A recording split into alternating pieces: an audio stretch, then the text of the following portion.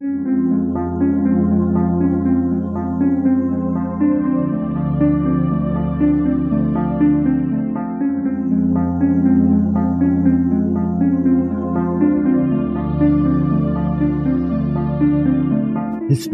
tells the story of the world and of our lives. Sometimes that history goes bump in the night.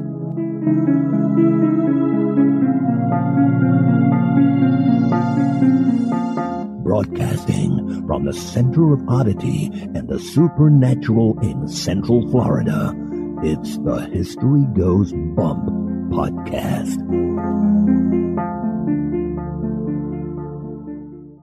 Hello, you spectacular people. Welcome to this 437th episode of the History Goes Bump podcast, Ghost Tours for the Theater of the Mind. I am your host, Diane. And this is Kelly. Kelly, on this episode, we're going to go to Wisconsin to an old hotel called the Pfister Hotel.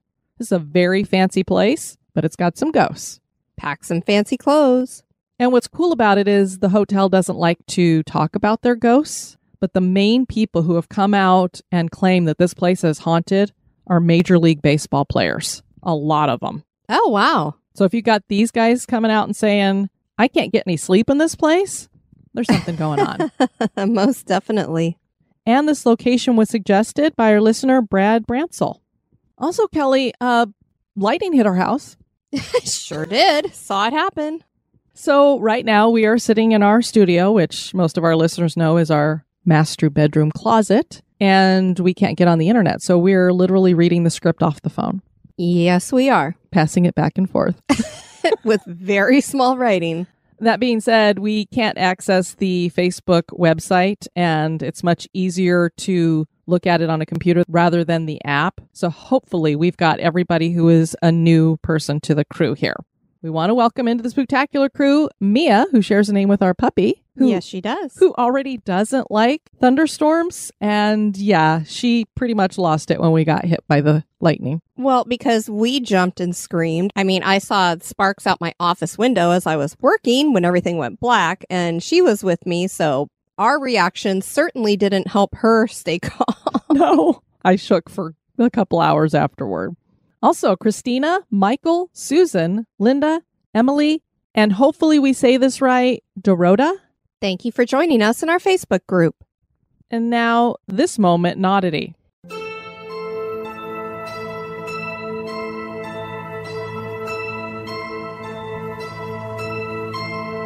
Claudia Fonda owned a very unusual horse named Lady Wonder. Fonda and the horse lived in Virginia in the early 1920s. Fonda noticed that she and the horse almost seemed to share a psychical bond. Now, many of us probably think we have some kind of psychical bond with our pets, but this one that Fonda had with Lady Wonder was proven with tests. Fonda trained Lady to move lettered and numbered children's blocks with her nose to spell out words. For example, she showed Lady a tractor and then spelled out the word for the horse, and when the horse saw the tractor, she would spell out the correct word. But then Lady started spelling tractor before she even saw the tractor. This type of thing happened so much that Fonda started thinking that her smart horse might be a psychic. Fonda made another contraption for Lady that was a piano-sized contraption with a double row of keys. Lady would push her nose on a lever, and this would cause a tin card with a number or letter to pop up and spell words. She would test Lady by writing a word Lady couldn't see, and ask Lady to spell the word, and she would do it. Soon, word got out, and people were flocking to the horse for counsel. This caught J.B. Rhine's attention, and he came to test the horse. He would write words and hide them and see if Lady could guess them, and she was right. Rhine even used bigger words like Mesopotamia and Carolina, and she got those too. Lady predicted the winners of boxing matches, the sex of unborn children, elections, and she even guessed the maiden names of married women. Her biggest success came when she told the police where they could find the body of a murdered child. The words she spelled were a bit confused, but when rearranged, they matched an abandoned quarry where the body was found. Skeptics believed the horse was just well trained and cued by Fonda. Lady Wonder wasn't always right, but the fact that a horse was able to be right many times certainly is odd.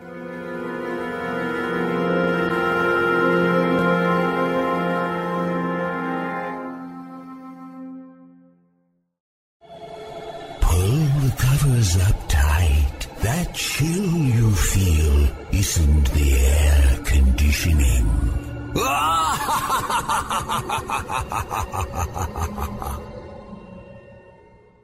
And now, this month in history.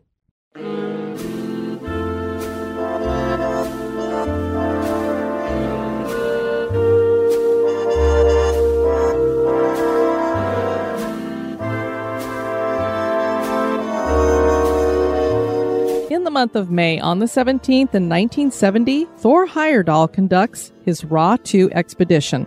Heyerdahl was an explorer and an ethnographer, and he wondered how Polynesia came to be populated. Most historians thought that people traveled from Southeast Asia to Polynesia, but the currents run east to west, and South American plants were found in Polynesia. Heyerdahl believed that ancient peoples could have contact with each other from even farther locations, thousands of miles away. He put action behind his theories. In 1947, he successfully conducted the Kon-Tiki expedition, in which he sailed 5,000 miles across the Pacific Ocean in a hand-built raft of balsa logs from South America to the French Polynesia to Amatu Islands. The Ra II expedition had Heyerdahl sailing across the Atlantic Ocean from Morocco to Barbados in a papyrus reed boat built by traditional boat builders. Ra I had been built in the same way, but foundered before finishing the voyage. Ra II was loaded with a multinational crew of 7, and they made the 4,000-mile trip in 57 days. The voyage was documented in a book and in a documentary called The Ra Expeditions. Despite his success, his theories have not been accepted by mainstream anthropologists.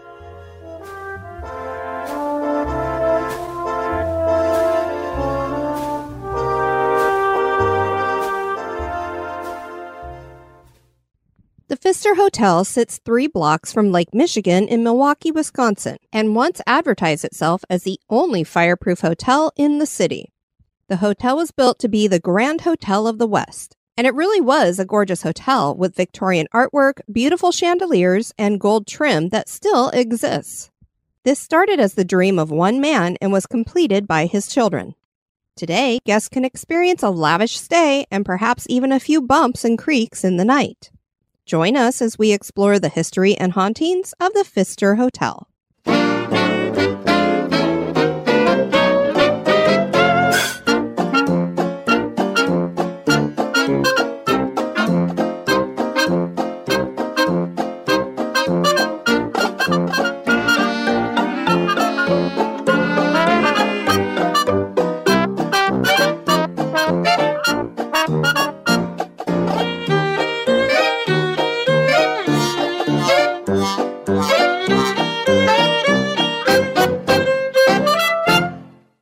Milwaukee is Wisconsin's largest city and sits where 3 rivers converge on Lake Michigan: the Milwaukee, Menominee, and Kinnickinnick rivers. Native American tribes had lived here for 13,000 years before French explorers first came to the area. Friar Jacques Marquet was the first to write about the area in 1674. It wouldn't be until 1795 that a structure was built, a trading post constructed by fur trader Jacques Vieux. He transferred ownership to his son-in-law, Solomon Juneau, and Juneau is considered the founder of Milwaukee. He built a log cabin and then a frame building, and in 1835 he partnered with Morgan Martin to plat out streets and plots of land to sell to settlers. Juneau took on the mantle of mayor and held that for 2 decades. In his time, he served as postmaster, established a newspaper, and built a hotel and courthouse. The city was heavily populated by Germans and rivaled Chicago for size and wealth.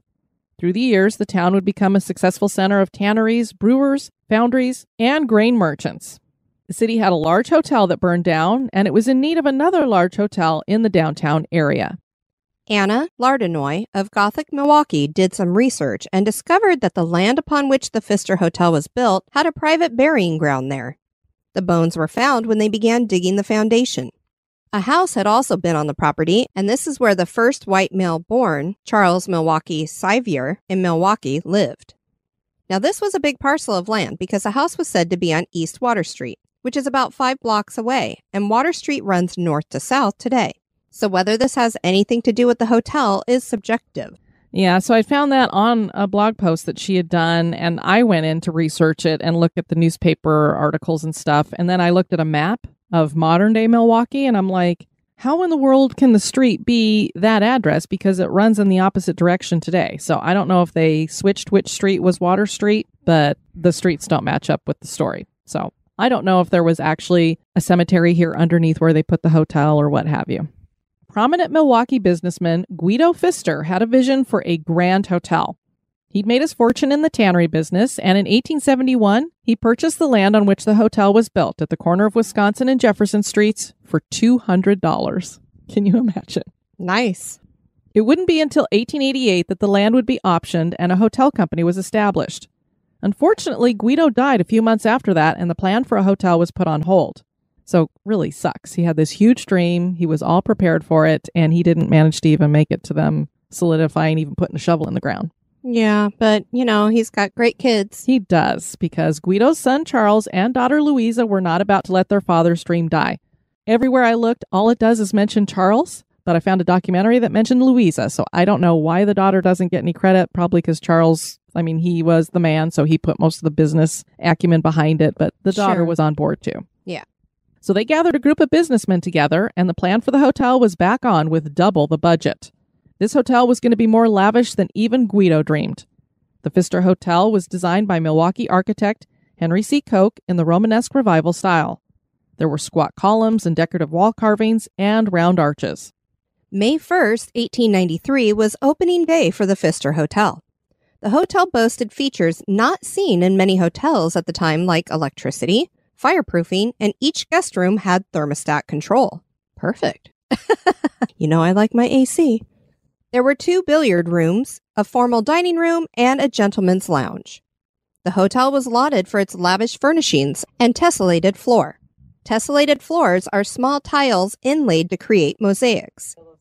The walls were lined with paintings in gold frames, and the lobby had marble columns, a glass ceiling that was 4 stories up, and beautiful glass chandeliers. 2 large bronze lions flanked the entrance known as Dick and Harry. I love that they named the lions that. I do too. Dick and Harry. These were a gift from businessman T.A. Chapman, who bought them in Rome. The total cost of the construction came to $1 million. Paid $200 for the plot of land and spent $1 million putting a hotel on it. That's a huge chunk of change in that time. And that glass ceiling was basically a huge skylight that just opened up the lobby. So you imagine all the natural light that was just showering down on there and then bouncing off those glass chandeliers. People would have walked into this place in Milwaukee and gone, whoa. Had to be stunning. So you got to imagine that Guido, if he could see in the afterlife, was pretty proud of what they put together for him. I would imagine so. Despite the opulence, the hotel struggled in the beginning to make a profit, particularly because the stock market crashed 4 days after the opening. Talk about timing. Couldn't time it any worse. A Republican delegate convention in 1894 helped to boost the visibility of the hotel, and more tourists were drawn to Milwaukee and specifically the Pfister. Conventions started eyeing the city as a powerful place to host their events. President William McKinley visited the hotel in 1899 with his family and cabinet, and he really started something. Because, get a load of this, Kelly, every president since McKinley has stayed at the hotel, all the way up to Barack Obama. Wow, very cool. Former President William Howard Taft was at the hotel when he got word that World War II had ended, and reporters arrived at his door at the presidential suite to get his reaction. His initial response was, "What's going on?" He apparently had been asleep. Can you imagine he opens the door, there's all these reporters standing there going, former Mr. President, What do you think? Hopefully he wasn't in his pajamas. Probably I don't know, but I thought that was funny. He probably was rubbing his eyeballs going, what is going on? The year 1926 brought a major renovation to the hotel. More would be added to the hotel by Charles Pfister during Prohibition, when they did away with the Turkish baths and opened the English Room, a modest little pub in that area that served up Indian punch. Indian punch was very popular. So popular that Pfister started bottling the stuff for nationwide distribution. I tried looking up a recipe. I could not find a recipe anywhere, so I have no idea what it entailed. Charles had a debilitating stroke and handed the keys over to his longtime friend and colleague, Ray Smith. Smith had actually started at the hotel in 1896 as a bellboy and worked his way up to hotel manager, and the Smith family held the hotel for 2 decades. Things changed again in the 1950s with part of the lobby being closed off so that a new lounge could be built. This was called the Columns, where waitresses wore togas and a centurion watched the door. The Columns eventually became Café Olé. The years after the Smith family were tough, and by 1962, the hotel was in bankruptcy.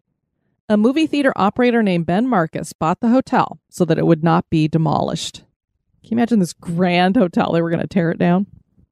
Marcus wanted to add more rooms, so he expanded the hotel, adding a new 23-story guest room tower. This is off the back of it. It doesn't really match the architecture, but it did give them a lot more rooms.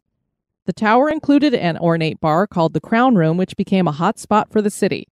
The club offered up dancing and live performances by renowned jazz musicians like Sarah Vaughan, Carmen McRae, and Al Jarreau.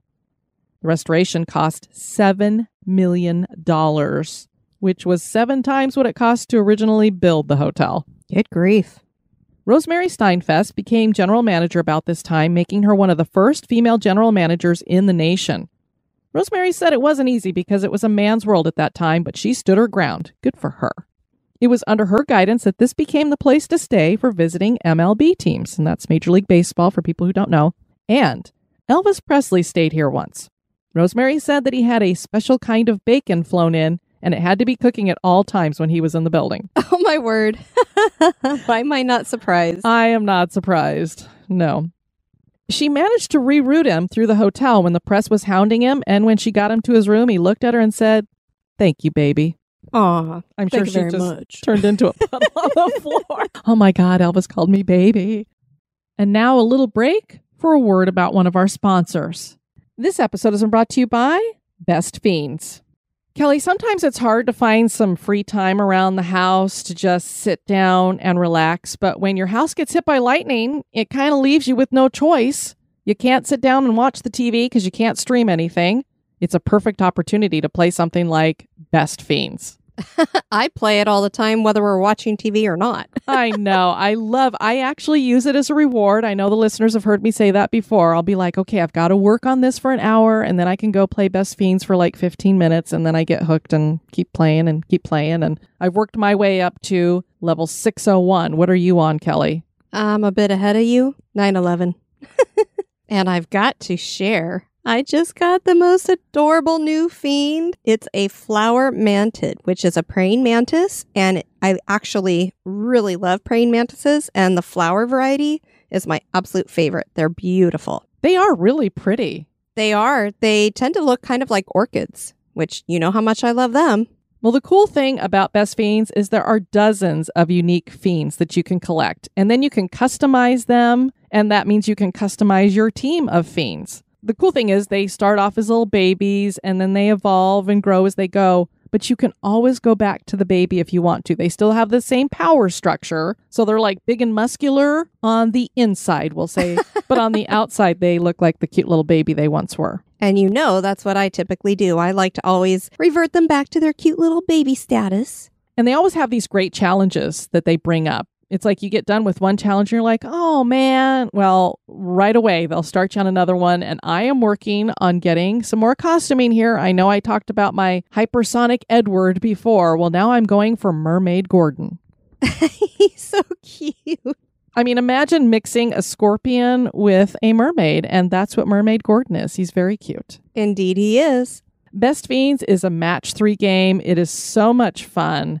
Some of the levels are more challenging than other ones, but you will absolutely never get bored with this. Join the over 100 million downloads and be the next one, and download Best Fiends for free. You've earned your fun time. Go to the App Store or Google Play. That's where you can get Best Fiends for free. Plus, you can earn even more with $5 worth of in-game rewards when you reach level 5.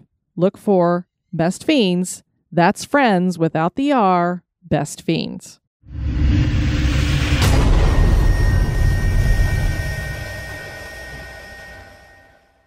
For the hotel's centennial celebration in 1993, it was decided to restore the hotel to its former glory. So the lounge was taken apart and the lobby once again was like it had been when the hotel first opened.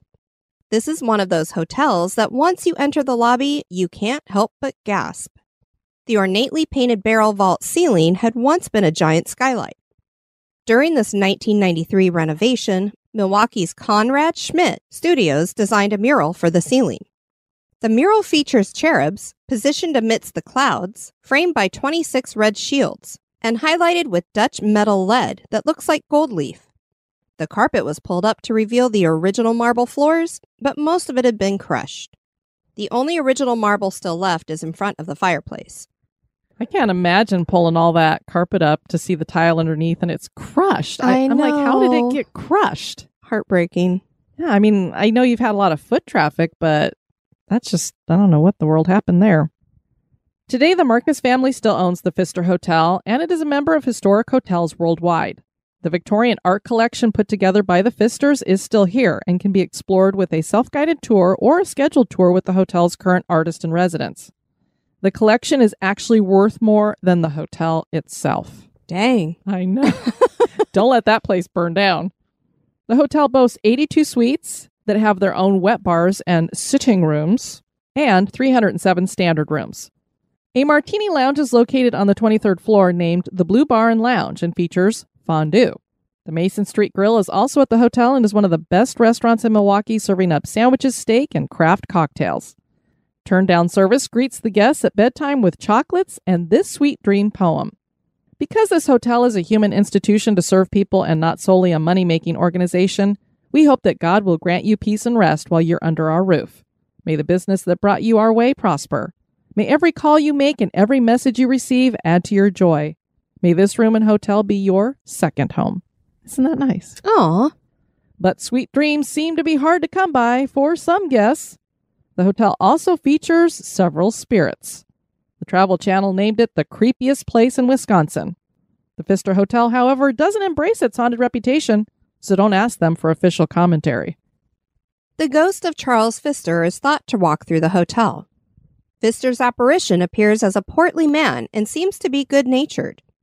He hangs out mainly on the hotel's grand staircase where he can watch the lobby, watching the living go about their business at hand. He likes to stroll the minstrel's gallery above the ballroom, too, and he's been seen up on the 9th floor. Charles had dogs, and their spirits seem to be here at the hotel with him as well. The sounds of dogs are heard in the hallways. The Pfister Hotel is a favorite for visiting MLB teams who are going to play the Milwaukee Brewers. In 2010, two starters on the San Francisco Giants, Pablo Sandoval and Edgar Renteria, claimed that Charles Pfister haunted them for 2 nights in a row, and it had gotten so bad that they relocated to another hotel down the street. In 2018, the St. Louis Cardinals were in town and the team stayed at the Pfister. Several players and coaches all ended up in the same room together after they experienced paranormal activity.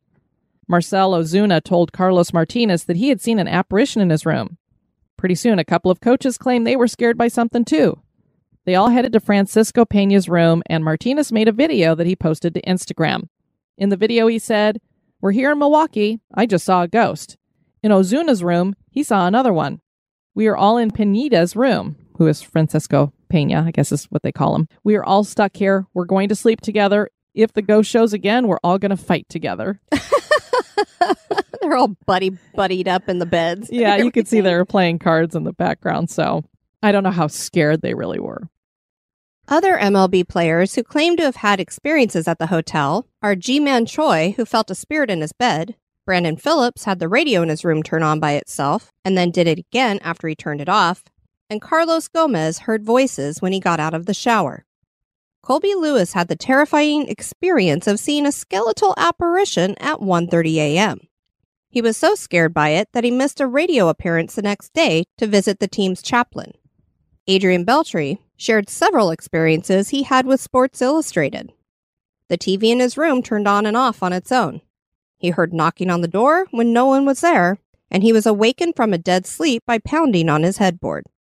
He was so afraid for the 3 days that he stayed in the hotel that he only got 2 hours of sleep and took a bat to bed with him. Gonna beat that spirit to death. Oh wait, it's already dead. And Michael Young wasn't shy about sharing his stories with ESPN The Magazine in 2013. He said, "Oh, F that place. Listen, I'm not someone who spreads ghost stories, so if I'm telling you this, it happened. A couple of years ago, I was lying in bed after a night game, and I was out. My room was locked, but I heard these footsteps inside my room stomping around. I heard all these stories about this hotel, so I was wide awake at that point. And then I heard it again. These footsteps on the floor, so I yelled out, "Hey, make yourself at home. Hang out. Have a seat, but do not wake me up, okay?" After that, I didn't hear a thing for the rest of the night. I just let him know he was welcome, that we could be pals, that he could marinate in there for as long as he needed to, just as long as he didn't wake me up. See, that's what the other players should have done. Then maybe they would have slept peacefully. Exactly. Just go ahead and marinate over there in the corner. Just don't bother me. What are you marinating in? Bryce Harper also told the magazine, "One time last summer before I went to sleep, I laid a pair of jeans and a shirt on that table at the foot of the bed. Those things in hotels that you sit on to put your shoes on. I just laid them out. Simple as that. When I woke up in the morning, I swear on everything. The clothes were on the floor and the table was on the opposite side of the room against the wall. I was so flustered. I honestly thought there might be someone in my room. I had no idea what the hell just happened, so I actually looked around and then I checked to see if the door was still latched, and it was. I thought someone, maybe Jason Worth, came into my room during the night and moved everything around, and I knew Tyler Moore and Lombo, Steve Lombardosi, were both near me too, but they said that no one had done anything like that. Now, they could be lying to me. That's possible, and no one else seemed to have a weird experience, but it really creeped me out. I went downstairs and changed my room immediately. Different room, different floor. I said, I just need to get out of that room. I don't want to talk about it. I just need to get out. So they moved me to a higher floor." I love these hotels that don't want to talk about the stuff, but they know. Exactly. They have so much going on. C.J. Wilson told the magazine, "I've had lots of experiences there. I was on the computer one night doing my typical shtick, surfing the web, sending an email, editing a photo, and then all of a sudden the lights started flickering. I'm thinking to myself, I'm going to be so pissed if my computer dies." I think we can relate to that after getting hit with lightning yesterday. I can definitely relate to that. Then the light just shuts off, and then the TV shuts off, and then the light turns back on, but the light at the front door turns off. I just yelled out, "Really?" I went back to whatever I was doing on the computer, but then 30 minutes later, there's scratching in the walls. Now I'm thinking, okay, it's the Midwest. There could be a possum or something in the wall, right? A possum in a wall? In a hotel? What floor are you on? The next day, we all show up at the park, and everyone has this uneasy feeling.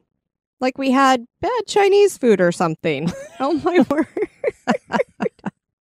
I said to one of my teammates, "You wouldn't believe the shizzle that was going on in my hotel room last night." And the other guy said, "Oh my God, are you talking about that shizzle you heard?" Everybody had a story. One dude got locked in his bathroom, and he had to get the hotel to get him out. We probably used his cell phone to call down to the front desk and said, "I can't get the bathroom door open." Because everybody takes their cell phone to the toilet nowadays. Yeah, I mean, you got to have something to keep you entertained. May I suggest Best Fiends? Another guy had the lights turn off when he was in the shower, and another guy saw something. If there's something that makes the hauntings at the Pfister more believable, it's that dozens of baseball players claim to have had experiences, and some of them have been scared enough to leave and never return. We're not sure why they seem to be the main ones plagued with these experiences, but maybe it's because they have more visibility, so their ghost stories get out more than just the regular guest. Could be, or Mr. Pfister was a fan of the Brewers, and he just wants to mess with the other teams to have his team win. I mean, talk about a secret weapon. Keep the other players up all night so they don't play so well the next day. I'm sure that's why the Milwaukee Brewers are like, keep bringing them to that hotel. Is the Pfister Hotel haunted? That is for you to decide.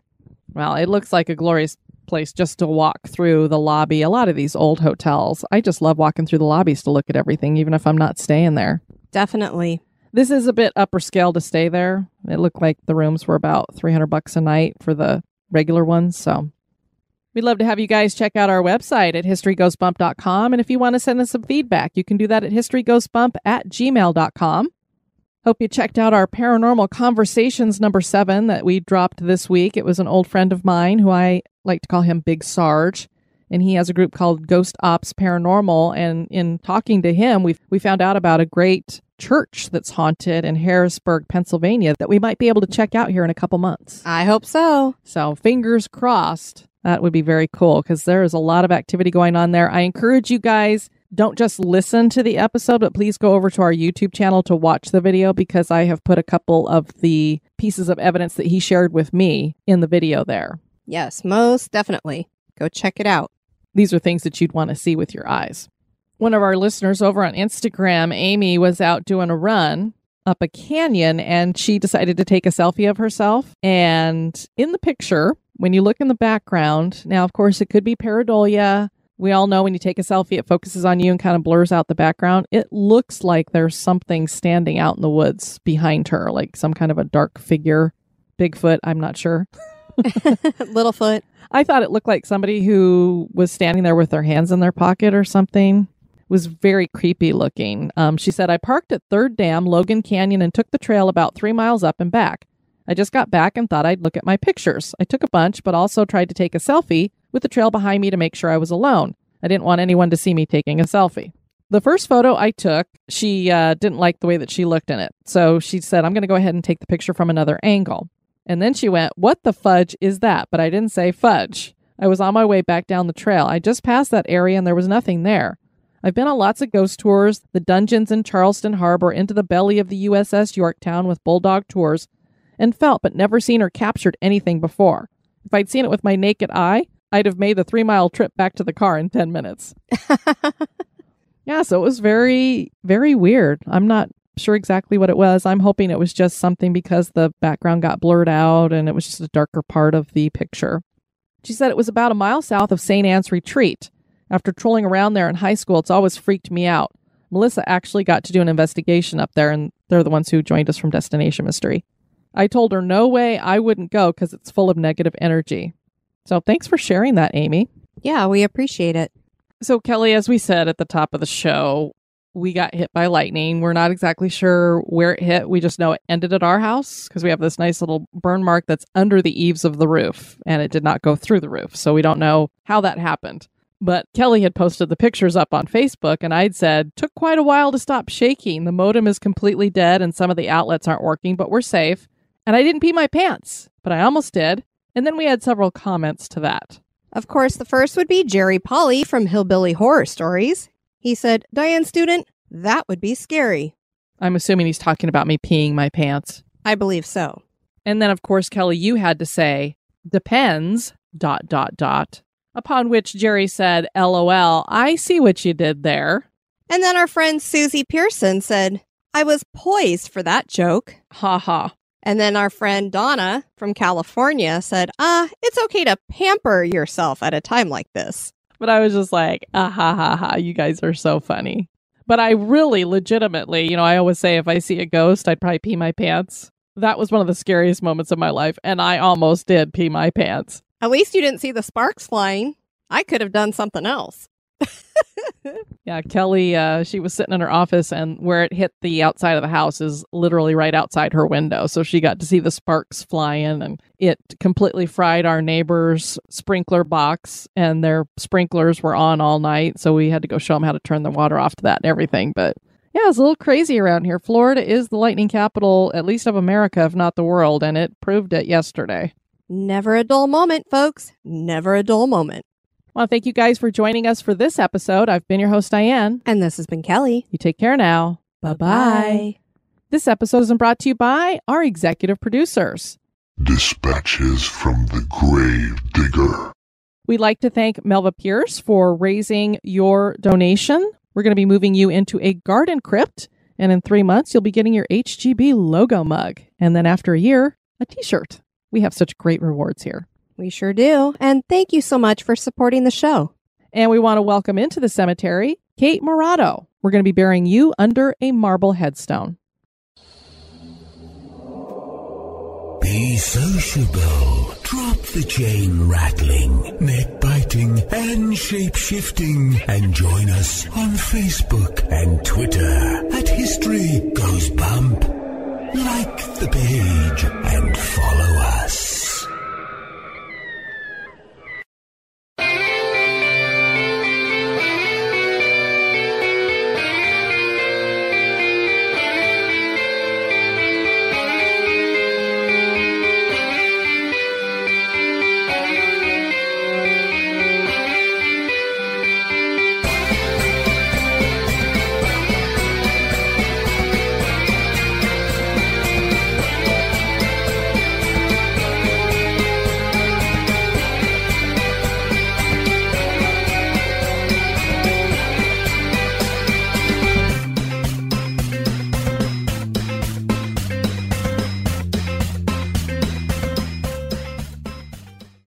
Milwaukee is Wisconsin's largest city and sits where three rivers converge on Lake Michigan. The Milwaukee, Menominee, Do do do do do. Phenomena. whatever. I hope that's how you say the river. I don't know. And this one's good too. Kinnick. Who named these rivers? I know that they are clearly Native American. I was going to say, I think they're Native American. And Kinnick River. Kinnick. Where's Kinnicky when you need him? Kinnickinnick. And Kinnickinnick rivers. And Grain Merchant. For some reason, my tongue all of a sudden locked on the top of my mouth. Prominent will. Can't do P's and M's together, apparently. What was that, Kelly? Could you give us your best Elvis again? I can't do it. Now you can't do it. You just did. Thank you. Thank you very much. Yeah, something like that. Okay. You do the lip curl really well. I can do the lip curl. Don't quite get the Elvis voice, but. During this 1993 renovation, Milwaukee's Conrad Smith Studios. Studios. I had no idea that Phil Collins was talking about an art company. A martini lounge is located on the 23rd floor named the Blue Bar. And I did not say blue balls, Kelly. They're fun like super balls. They're bouncy. Uh-huh. At least kids don't know what that means if they're listening to the bloopers.